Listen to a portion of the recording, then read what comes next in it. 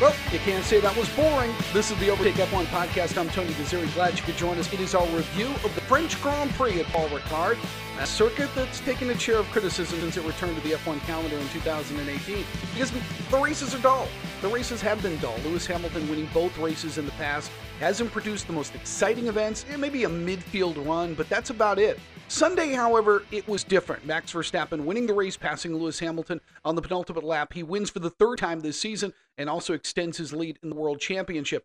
So how did he do this? We'll discuss that. Plus, it was a good day for McLaren. It was an awful day for Ferrari. It was a really tough loss for Mercedes. One driver even said, "I told you so." A reminder, subscribe to the channel. Leave us a 5-star review if you like what we're doing. It helps us grow the podcast. Okay, so this was Barcelona all over again. If you remember just a couple of weeks ago, this time it was Red Bull who made the two-stop strategy work in their favor. Both Verstappen and Sergio Perez were on the podium, Checo running third ahead of Valtteri Bottas. So let's get started. At the start of the race, Verstappen losing the lead. He goes deep into the corner on the first turn, had to skip through the apex. He rejoined the field in second behind Lewis Hamilton. So at that moment, you got to think that Mercedes gets a tremendous break here. So they have a car in front and in back of Verstappen as Valtteri Bottas is running third. So now they can dictate the strategy of the race. And they did. Valtteri Bottas was first to pit. He comes out on lap 17. And he comes out fourth because now he's behind Hamilton, Verstappen, and Perez. On the next lap, that's lap 18, Verstappen comes in. So Red Bull makes the call to bring in him, and he has a relatively good stop, and he comes out ahead of Bottas in third, with Perez moving to second. Now, when he pitted, he was behind Hamilton by just over 3 seconds. However, when Hamilton pits later, Hamilton comes out just behind Verstappen. Now, had Hamilton pitted on the next lap to Bottas, that forced Hamilton to do the same thing. If everything had gone normally, Hamilton would have returned with the race lead. But now you've got the Red Bulls 1 and 2 with the two Mercedes drivers behind them. But there's 33 laps to go, and this was scheduled to be a one-stop race.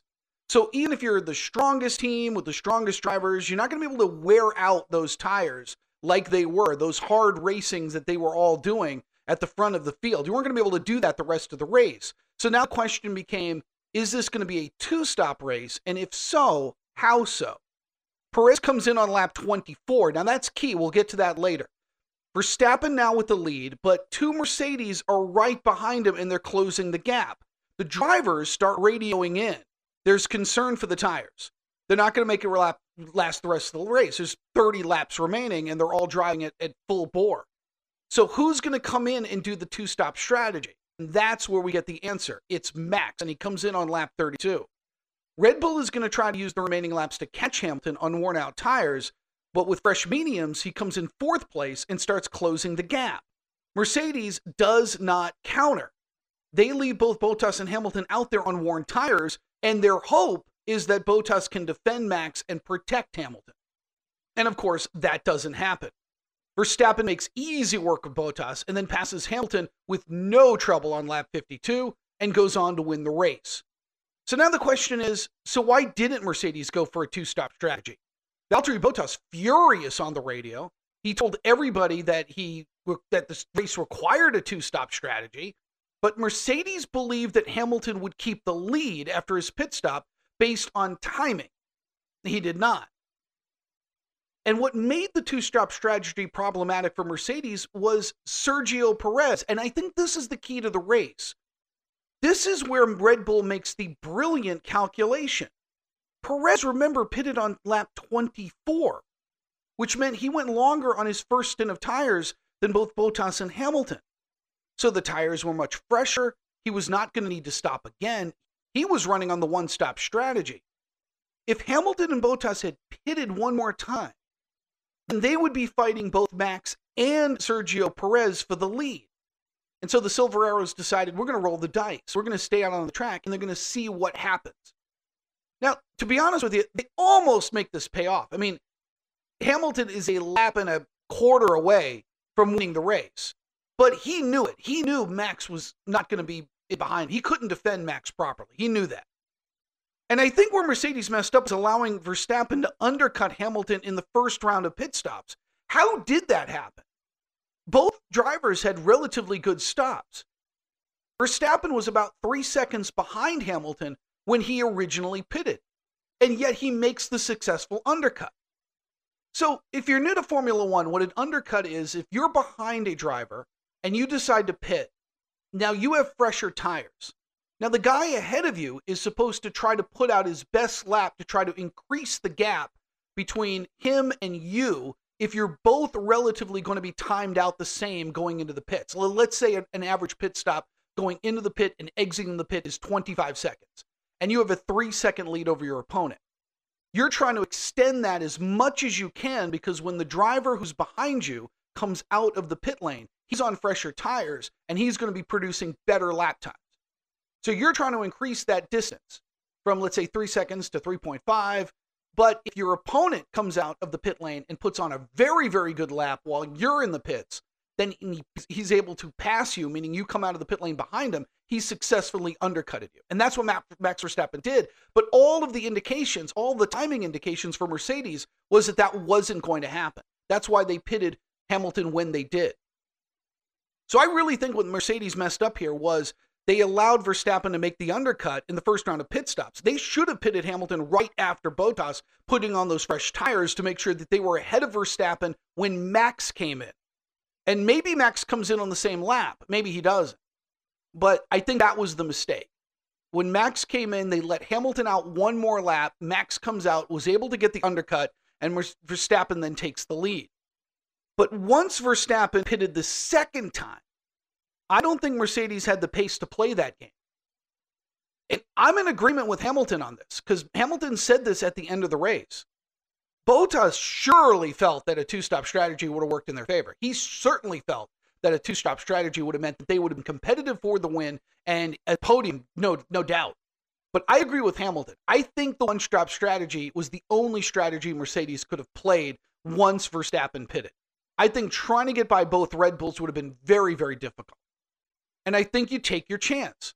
You see if Valtteri can properly defend, and you see if you can make the tires work. We've seen Hamilton do it in the past. Now, this was the same thing that happened at Barcelona. Mercedes made the two-stop strategy work for them, and in that race, Max was just a sitting duck. Hamilton was able to get past him and then go on to win the race. Now, if you remember in that race, Hamilton was predicted to pass Verstappen much later in that race than he actually did. So they really made that strategy work. So overall, this was a very frustrating race for Mercedes. However, it wasn't terrible. Hamilton is now 12 points behind Verstappen in the championship round. Bottas moved up to 5th. He passed Charles Leclerc, who did not score any points for Ferrari, and we'll get to that later. Obviously, they have better expectations than a P2 and a P4. So I'm not saying it was a great day for Mercedes, but it's better than the last 2 weekends. Because a P7 for Hamilton at Monte Carlo was the only result that got points for them over the past 2 weekends. And granted, they're back on circuits, they're not on the streets, but at the same time, this is a little bit of a move up from what we've seen the last 2 races from them. Now, Bottas didn't score any points in the last 2 races, and he got points in this one, so good for him. Now, would they have won this race if they had followed a two-stop strategy? I don't think so. I think Red Bull had the better pace on Sunday. Max would have still won this race, and I'm not going to say this weekend was awful, but it wasn't great. However, it just wasn't terrible. Red Bull, this weekend was incredible. They had 2 drivers on the podium. The team wins for the 3rd straight race. They outfoxed Mercedes and made it stick, and they had the better car. It's that simple. They had the better car. Plus, they're now up 37 points in the Constructors' Championship. Now, one other bit of note here is that Sergio Perez is really starting to show what a choice he was for Red Bull after the 2020 season. Alex Albon would not have been on the podium for this race. Neither would Gasly, although I will concede maybe Pierre learned to drive the Red Bull machine over the few seasons and would have been a great teammate for Max. I'm not sure. But I know this, Perez is. Perez is known for making his tires last. That's one of his characteristics. And that component really helped Red Bull's strategy on Sunday. They needed him to do that. They needed him to stay out there on those medium tires as long as possible before he switched to the hards. And it worked because it allowed him to have the fresher tires when he was out there so that the consideration of a two-stop strategy for Mercedes was out the door because they didn't want to compete with a Sergio Perez that was on fresh hards and then Max Verstappen as well. having those two drivers try to get past those two guys, especially with Perez on fresher tires, wasn't going to work. And that's the key to the strategy. You get a guy who can go long on those tires and race the way Sergio Perez is. This is the teammate that's going to help Max Verstappen win a championship. It wasn't going to be Pierre Gasly, and it wasn't going to be Alex Albon. It is now Sergio Perez. The third time is a charm now, filling in the seat that was vacated by Daniel Ricciardo. It has worked great. It is really starting to come together. All right, so let's take a look at some other teams and see what happened to them in the French Grand Prix. Ferrari, a terrible day for the Scuderia. A no-good, rotten, horrible day for Ferrari. What a letdown. Both Charles Leclerc and Carlos Sainz started in the top 10. Both finished outside the points. Leclerc finishing 16th. 16th. Sainz drops to P11. Both drivers really struggled with their tires. What really stunk for Leclerc was that he was the first to pit.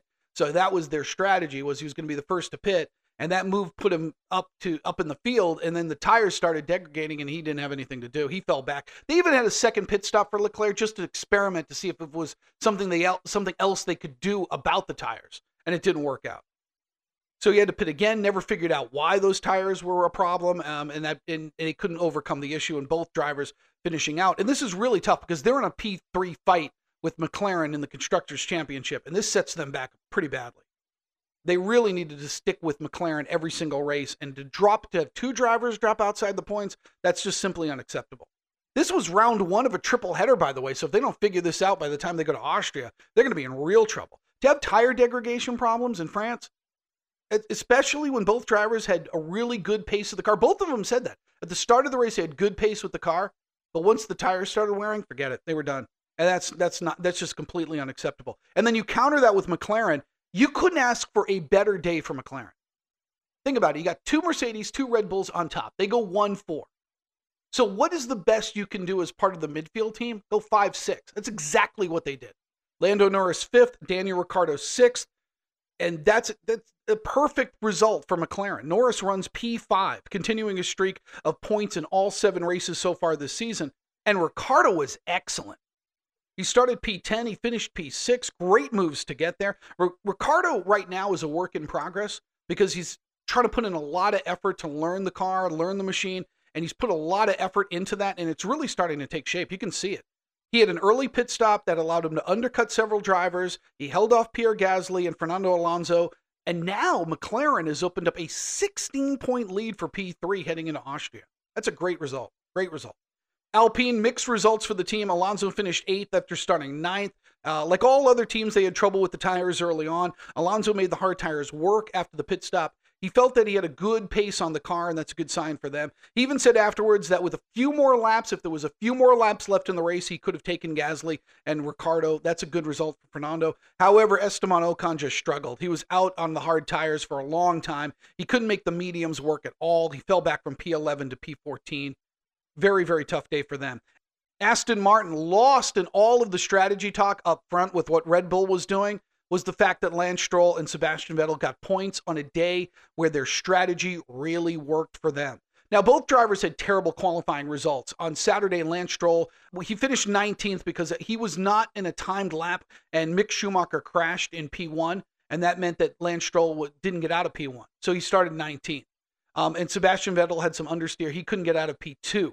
So he started 12th. So you've got the two guys starting outside of the points at the start of the race. So their strategy was they're both going to start the race on hard tires and make them run a very, very long time so that at the end they'd get the fresh mediums and then they would see what would happen. And they made it work.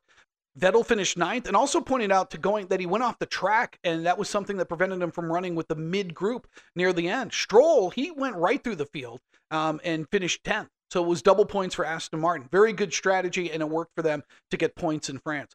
AlphaTauri, Pierre Gasly finishing 7th. Yuki Tsunoda had to start from the pit lane after changing his gearbox. He made his way through the field. He finished 13th. Alfa Romeo, nothing to write home about. Antonio Giovinazzi with 15th. Kimi finishing 17th. There was nothing going on there. Williams saw George Russell finish 12th. That's a good day for him. Nicholas Latifi, he just complained about the car the whole day. He ran 18th. And then you have Haas rearing out the field. They have Mick Schumacher 19th and Nikita Mazepin 20th.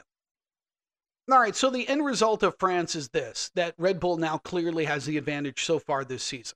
And that's different. We've had our ups and downs with this throughout the year. I mean, remember in the opening race in Bahrain, We saw Lewis Hamilton win just a 0.7 of a second over Max Verstappen, and we thought, oh gosh, we're going to have a championship battle. We get to Imola, and Max Verstappen dominates that race, but the storyline was Lewis Hamilton going into the gravel and then getting a P2, and then we still go, oh, there's a championship race. And then the two races, Portugal and Barcelona, we saw Mercedes show up, and Mercedes started to pull away a little bit in this. And that was my big concern earlier in the season was, Red Bull better figure out a way to get back into this championship, because if Mercedes continues to have races like they did in Portimao, like they did in Barcelona, then they were going to pull away in this championship, and we weren't going to have a fight. Now we do. Max Verstappen winning in Monte Carlo, Sergio Perez winning in Baku, with Verstappen and Hamilton not getting any points, so there was really no movement in the standings, and then Max pulling this off in France. And even though Hamilton came in second, and it's just a few more points in the championship, all of it's going to matter. There's 2 more races in back-to-back weekends in Austria, and we'll see where Mercedes goes from here. But right now, you're starting to feel like Red Bull's putting the right pressure on this team. We haven't seen that in a while, and now we're starting to see it. So I'm glad to see this championship battle sort of get back to what we thought in the beginning of the season after these last couple of races. And it was good to see Red Bull make a strategy work for them instead of being on the other end of what Toto Wolff has done in the past. I loved it. I thought it was a brilliant maneuver by Christian Horner. And it was all of the elements that you want in a strategic race in Formula One. You decide to go for the 2 stops, knowing that your driver is going to be able to make up that ground. And you also have another driver that's in position to force the hand of the other team. Sergio Perez doesn't stay long on those tires. Maybe Mercedes goes for this 2-stop themselves, and then they just go pace for pace. But because Perez is out there, because he's going to be a factor in the overtaking to get the lead, you can't. You have to just say, let's go with what with the dice here and see what happens. And they couldn't do it. And they couldn't hold on. As a matter of fact, Max Verstappen said right at the end of the race, this was easy. Passed him with no trouble. And now you've got a real fight. So back-to-back weekends in Austria, and we'll see again where this championship is heading. I love triple headers because, again, it's a lot of work on teams to get those cars ready. Now, it won't be when they get to Austria because they'll have that one setup. They'll run both weekends. They'll make adjustments as they go, but we're not going to 2 other different tracks. We're just going to 1. But, again, it's tough for teams to sort of make that quick turnaround, and we'll see who does it the best. Overall, this was a great race. Great race. Great from the strategy standpoint. Great. It was thrilling to see Max move his way up through the field. Again, it was a different French Grand Prix than we've had in the previous 2 races since the circuit returned to the Formula One calendar. Kind of dull, kind of boring, but not on Sunday. That was a very, very good race. All right, we'll have a preview of the Austrian Grand Prix coming up later on this week. Again, subscribe to the channel. Leave us a review if you like what we're doing. Again, it helps us grow. If you need to reach the show for any reason, you can find me on Twitter at TonyDRadio. Also, you can email the show at the Overtake F1 Podcast at gmail.com. Hit us up there. We love to hear it. If you have any questions about Formula One, if you'd like to get anything answered, we'd love to do that for you as well. All right, this is the F1 Overtake Podcast. We'll see you later on this week for a preview of Austria as we continue along. Again, thanks for listening.